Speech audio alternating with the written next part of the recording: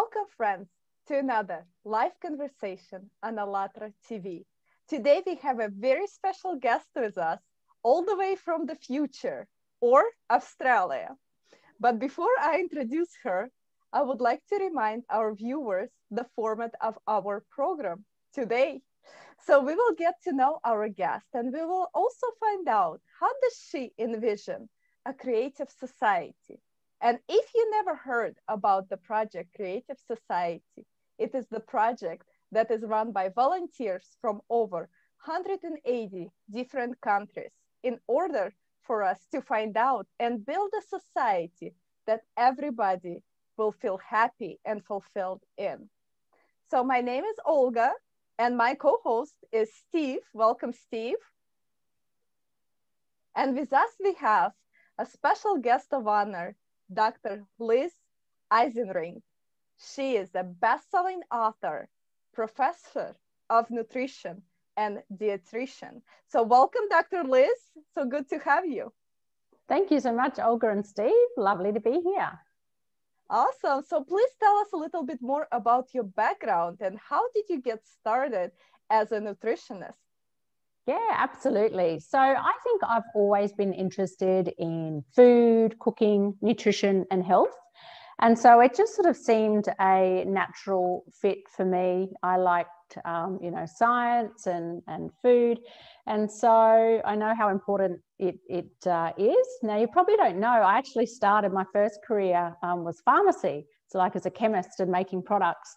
And while that, is a very good background in terms of the chemistry and the biochemistry, I really did not like actually just sticking labels on medicines and handing them out. And I think that probably started my journey of nutrition and health, because that was very much about just treating the symptoms.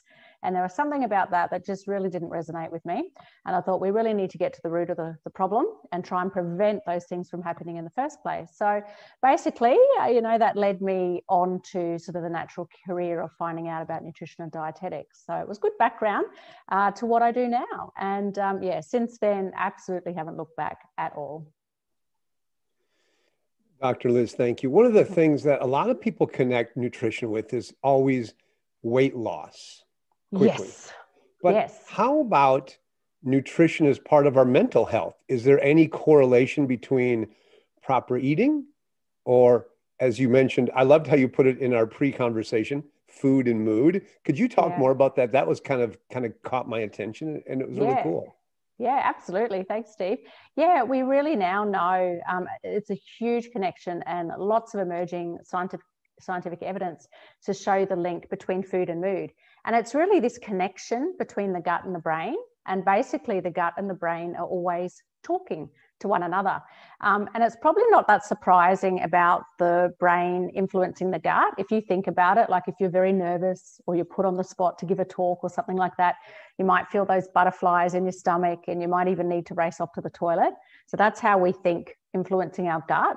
But what's newer knowledge is that our gut, and in particular, it's actually the bacteria living in our gut that make little signals make little chemicals, and they send signals to our brain and can influence things like our mood, our anxiety levels, our energy levels, things like food cravings, and even how well we sleep.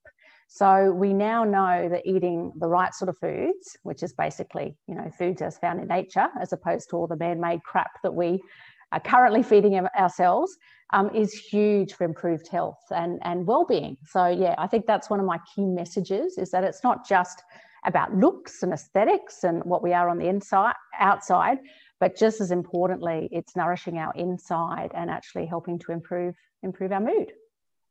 Wow, thank you so much for sharing. And also, if you could share with us how important it is, the preventative part of, consuming the right nutrition, and how really important it is to recognize that what we put in our body is a direct relationship to our health, not just today, but maybe years from now.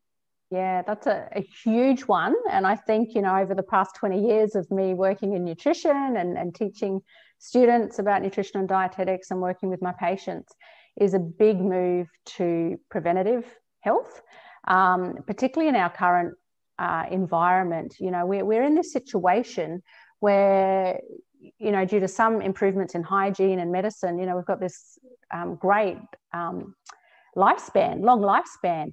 But unfortunately, that's starting to decrease now, and it's mainly due to man's interference in terms of, you know, problems with obesity and heart disease and diabetes and all those sort of chronic conditions, which if we took a bit better care of ourselves early on, you know, then we can actually, if we can't exactly prevent them, we can actually decrease the risk of getting them and stretching out that really good quality of life time.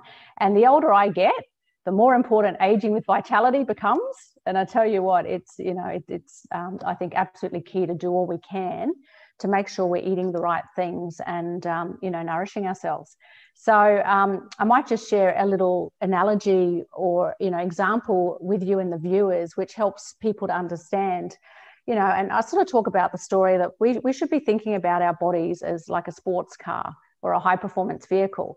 And you know, I see in terms of nutrition and health, there being really three pillars. So one is mindset, and that's the driver of the car. So we need the driver to turn it on to get where we want to go.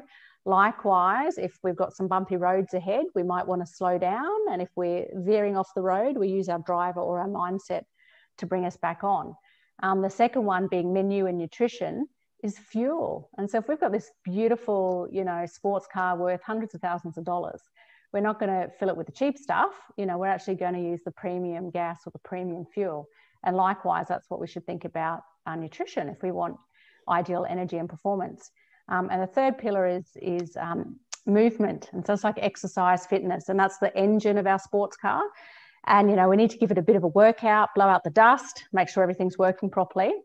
And as I said, you know, it's true, we've all got this incredibly valuable sports car. It's us, it's our body, and we've only got one for life. So my advice and recommendation is to do those regular little tune-ups so that we don't need a massive overhaul or even need replacing the engine, you know, at the end. So I think little tune-ups, doing easy things along the way means a more enjoyable life, and that we don't have to, you know, do too many dramatic things before we need to. Yeah. I like that. Dr. Liz, I have a two-part question for you. Yeah. We live in a society where we have to have things now. That's why fast food, why it's so good is because, well, it's fast. How important is preparation time? Does it actually make a difference if we take time to prepare food ourselves versus look for the quick and easy way out? That's part one. But two is, as we're talking creative society, can food play a role, and nutrition and food play a role in bringing people together? Oh, I love that. Yeah, absolutely. So the first point, Steve, that you made about preparation, I think that's a key strategy because we all know that feeling of you know, when you're really craving something or you're really hungry, and that's often we've got a low blood sugar level and we just want food now.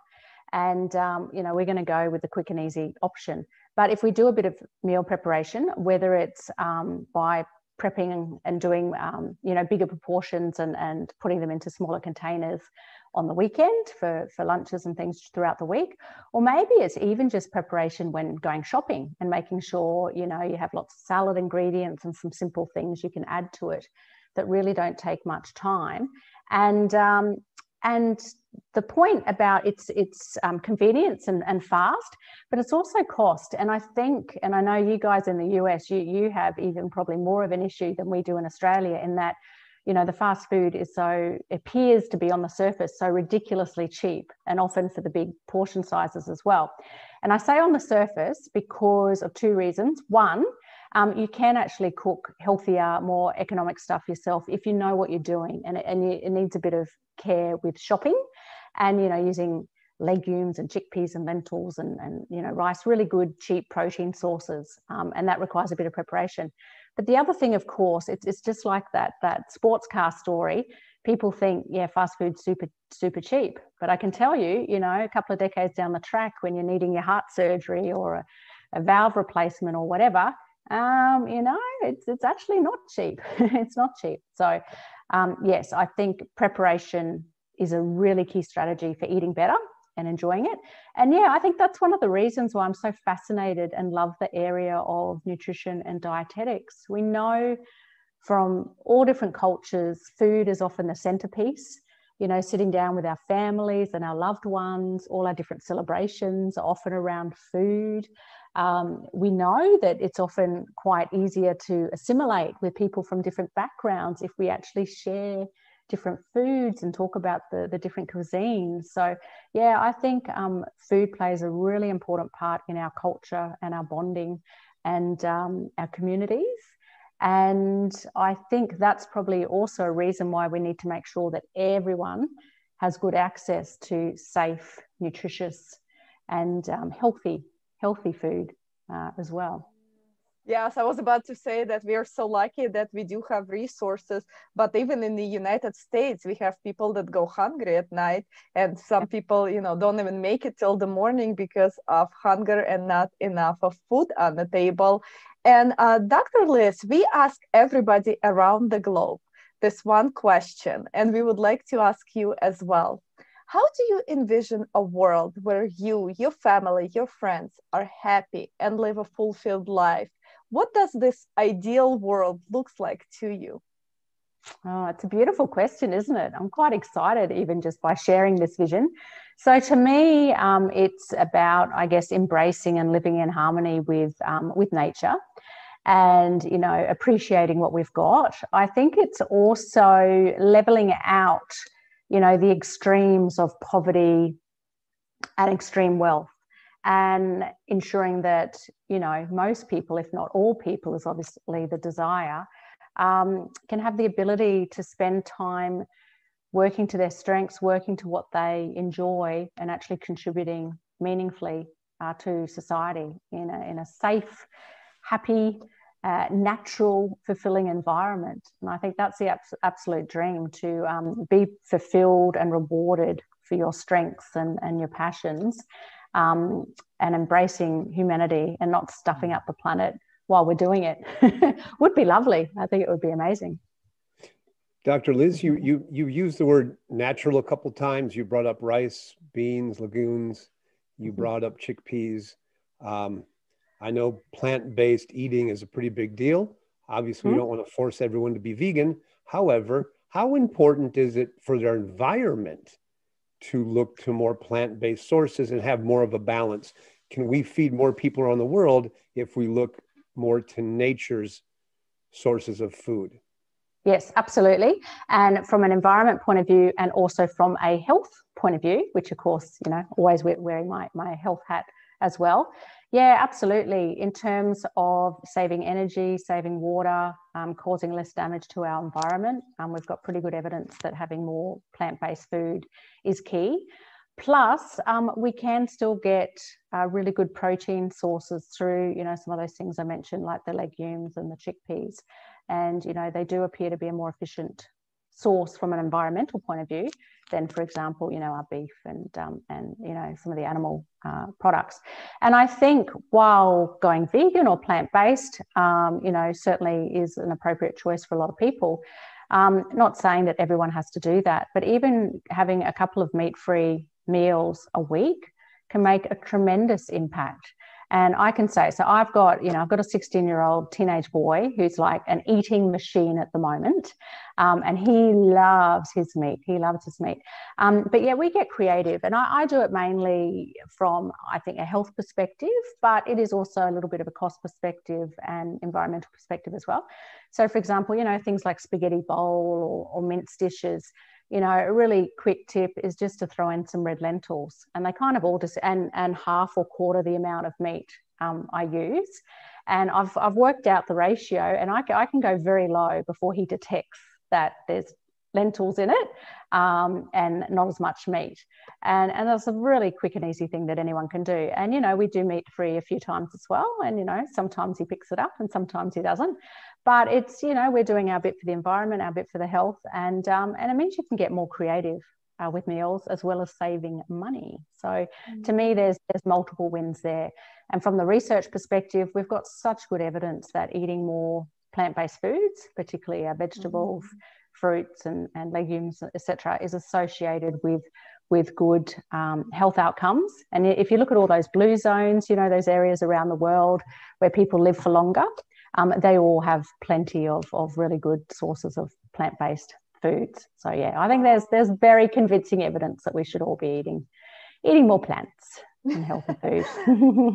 Yes, that's awesome. Thank you so much for sharing your perspective. And I heard the word creative several times.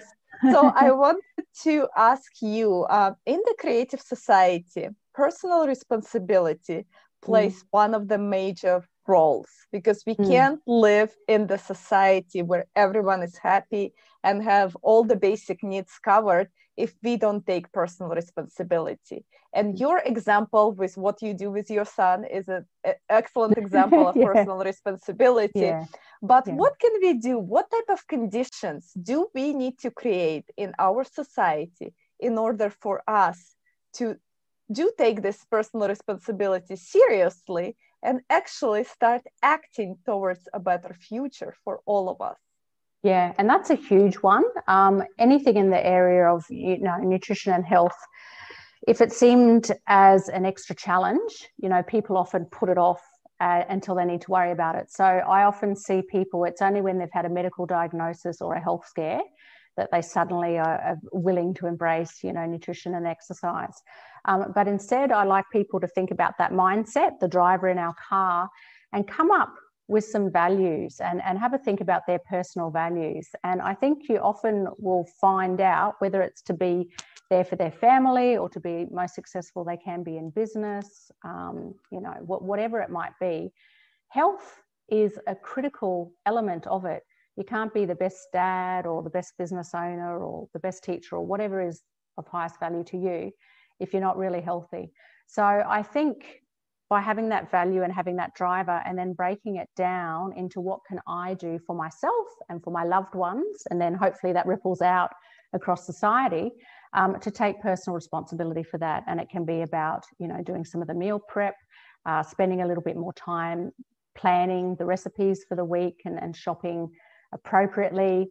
I love the idea of if you can't grow your own veggies or herbs, find a local farmer. So you know where things are coming from, you know how they're grown, you're supporting local business, and likewise with exercise. So I think from a community perspective, there are things that we can encourage, you know, have more bike and walking trails and, you know, safe parks and those sorts of things. But we have to be aware that particularly in health, a key driver has to be personal responsibility, because, you know, no one's going to save you. And this is a big one I see, particularly, and I was actually in this situation a little bit over a year ago, so I can really identify, but a lot of busy people are either in denial or survival mode. So they either think, yeah, I know I've got something to improve in terms of health, but once I get through the week or on Monday, or I just finished this report, then I'm going to tackle it. And we all know we get busier, not less busy, and that never happens. And the other thing is denial, where we actually don't think there's an issue at all. And then actually the third one is victim, where we're blaming everyone else except for ourselves. So my suggestion is to actually just take a real look, and it can be hard, but, you know, be honest with yourself. Can you walk up the stairs without puffing? Can you bend over without making all those sort of funny groaning noises? Could you run 5 or 10 asked you to right now? And if you don't have a really positive answer to all of those things, then it's time to take some small steps, but take them now, and some personal responsibility to make sure that, you know, you're living a healthy life, so that your family, your loved ones, and the community actually get the best of you and the best version of you. Yeah, so it's key. Dr. Liz, the Creative Society is built on 8 foundations. The volunteers from ALLATRA Unites International Public Movement has scoured the planet. They've been out there asking hundreds of thousands of people for the last few years, what is a creative society? What is a society you want to live in? And that after that surveys have come back, they created the 8 foundations. All the 8 foundations kind of are intertwined and connected. But we've been talking about health. We've been talking about longevity. We've been talking about life. So I'd like to ask our producer to put up foundation number 1 so I can read it, which is human life. I want to read that to everybody.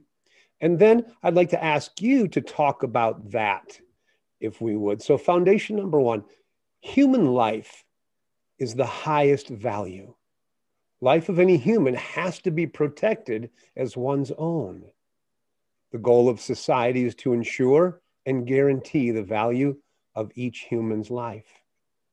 There is not, and never can there be, anything else more valuable than a human's life. If one human is valuable, then all people are valuable. Yeah. Yes. Talk to us. Yeah, absolutely. So this one in particular resonated with me because as a scientist and a researcher, I'm fascinated by our progress over the past, a couple of 100 years in particular with extending human life from a medical point of view. Like, we have, or until recently, had the longest lifespan, generally good quality of life. We've done some tremendous improvements in terms of improving food and water safety and, combating various illnesses and conditions. However, I think we're at a tipping point now, and we have been for a couple of decades, where intervention by man is now actually causing serious problems from a medical and health perspective. And so if I just focus on those chronic disease or preventable diseases, we're actually now dying from preventable diseases like, obesity leading to things like type 2 diabetes or heart disease or certain types of cancers. And I think, it's a crime actually that, this sort of upcoming generation and some of the next generations are actually going to have a shorter life expectancy than their parents and their grandparents. It's starting to reverse now. And the fact that we say kids, so for example, over 20 years ago when I started learning nutrition, we said type 2 diabetes, was an adult type because it was lifestyle and linked with obesity. We certainly never saw any young people with it. And now, I see kids as young as 10 or 11 with type 2 diabetes due to obesity. Like it should not be happening. So I think the fact that these improvements have gone so far, but now due to all the man-made interventions and, too much processed food, too sedentary lifestyle and an environment which is basically just encouraging us to overindulge and not be active enough is leading to serious problems. So from a human life perspective and also from a health perspective, I think we need to really start reversing that because we're going to get ourselves into some very serious problems where our young are going to have to take care of this really exploding aging population that are going to have all sorts of, chronic disease, and they're not going to be aging with vitality, and they're not aging with vitality, and they're going to have a lot of problems that they need to manage, and it's going to lead to a poor quality of life. So I want to make sure as many as people can avoid that, age with vitality, have a great quality of life, and really, really minimize that. Because like I say, as I'm getting older and as my parents, they're still very healthy. They're early 80s and very healthy, but, I want them to have a fantastic life till the end. So, yeah, so that's a bit about human life, valuing it, incredibly important, but we need to make sure that, we're really supporting all areas. Yeah, I can keep going on that. Liz, we'll go. So how important are those 8 foundations really? Yeah. And if you woke up tomorrow in the creative society, which benefit of a creative society you would enjoy the most? Oh, that's a hard question because I agree with Steve. They're all important and they're all intertwined. I think one, and this is a huge one, but I think it's worth tackling, the fact that we've got such big areas of our world that still have challenges with undernutrition. And as you mentioned, Olga, even in developed countries, we still have problems with malnutrition and people not getting enough food. And that at the other side of the coin, we've got this huge issue with obesity and preventable disease. So somehow, if we can sort of, smooth that out and make sure the have-nots are getting more and the ones that, are having too much in terms of access to cheap food that's not actually nourishing the body and the mind. And part of it's education, part of it's access, part of it is mental health challenges. So, you know, there's lots of issues there, but I would like people from all different areas and disciplines of the community to work together to try and help manage that, because it leads to, you know, by working in one area, it actually leads to benefits in the other area as well. So that would be a big one for me. You touched on, Dr. Liz, you touched on something that I'm also passionate about, and that is how to bring that balance. It just seems wrong that in one country, a young child dies of starvation, while in another country, a young person is suffering from diseases due to overeating. Exactly. And thank you for touching on that.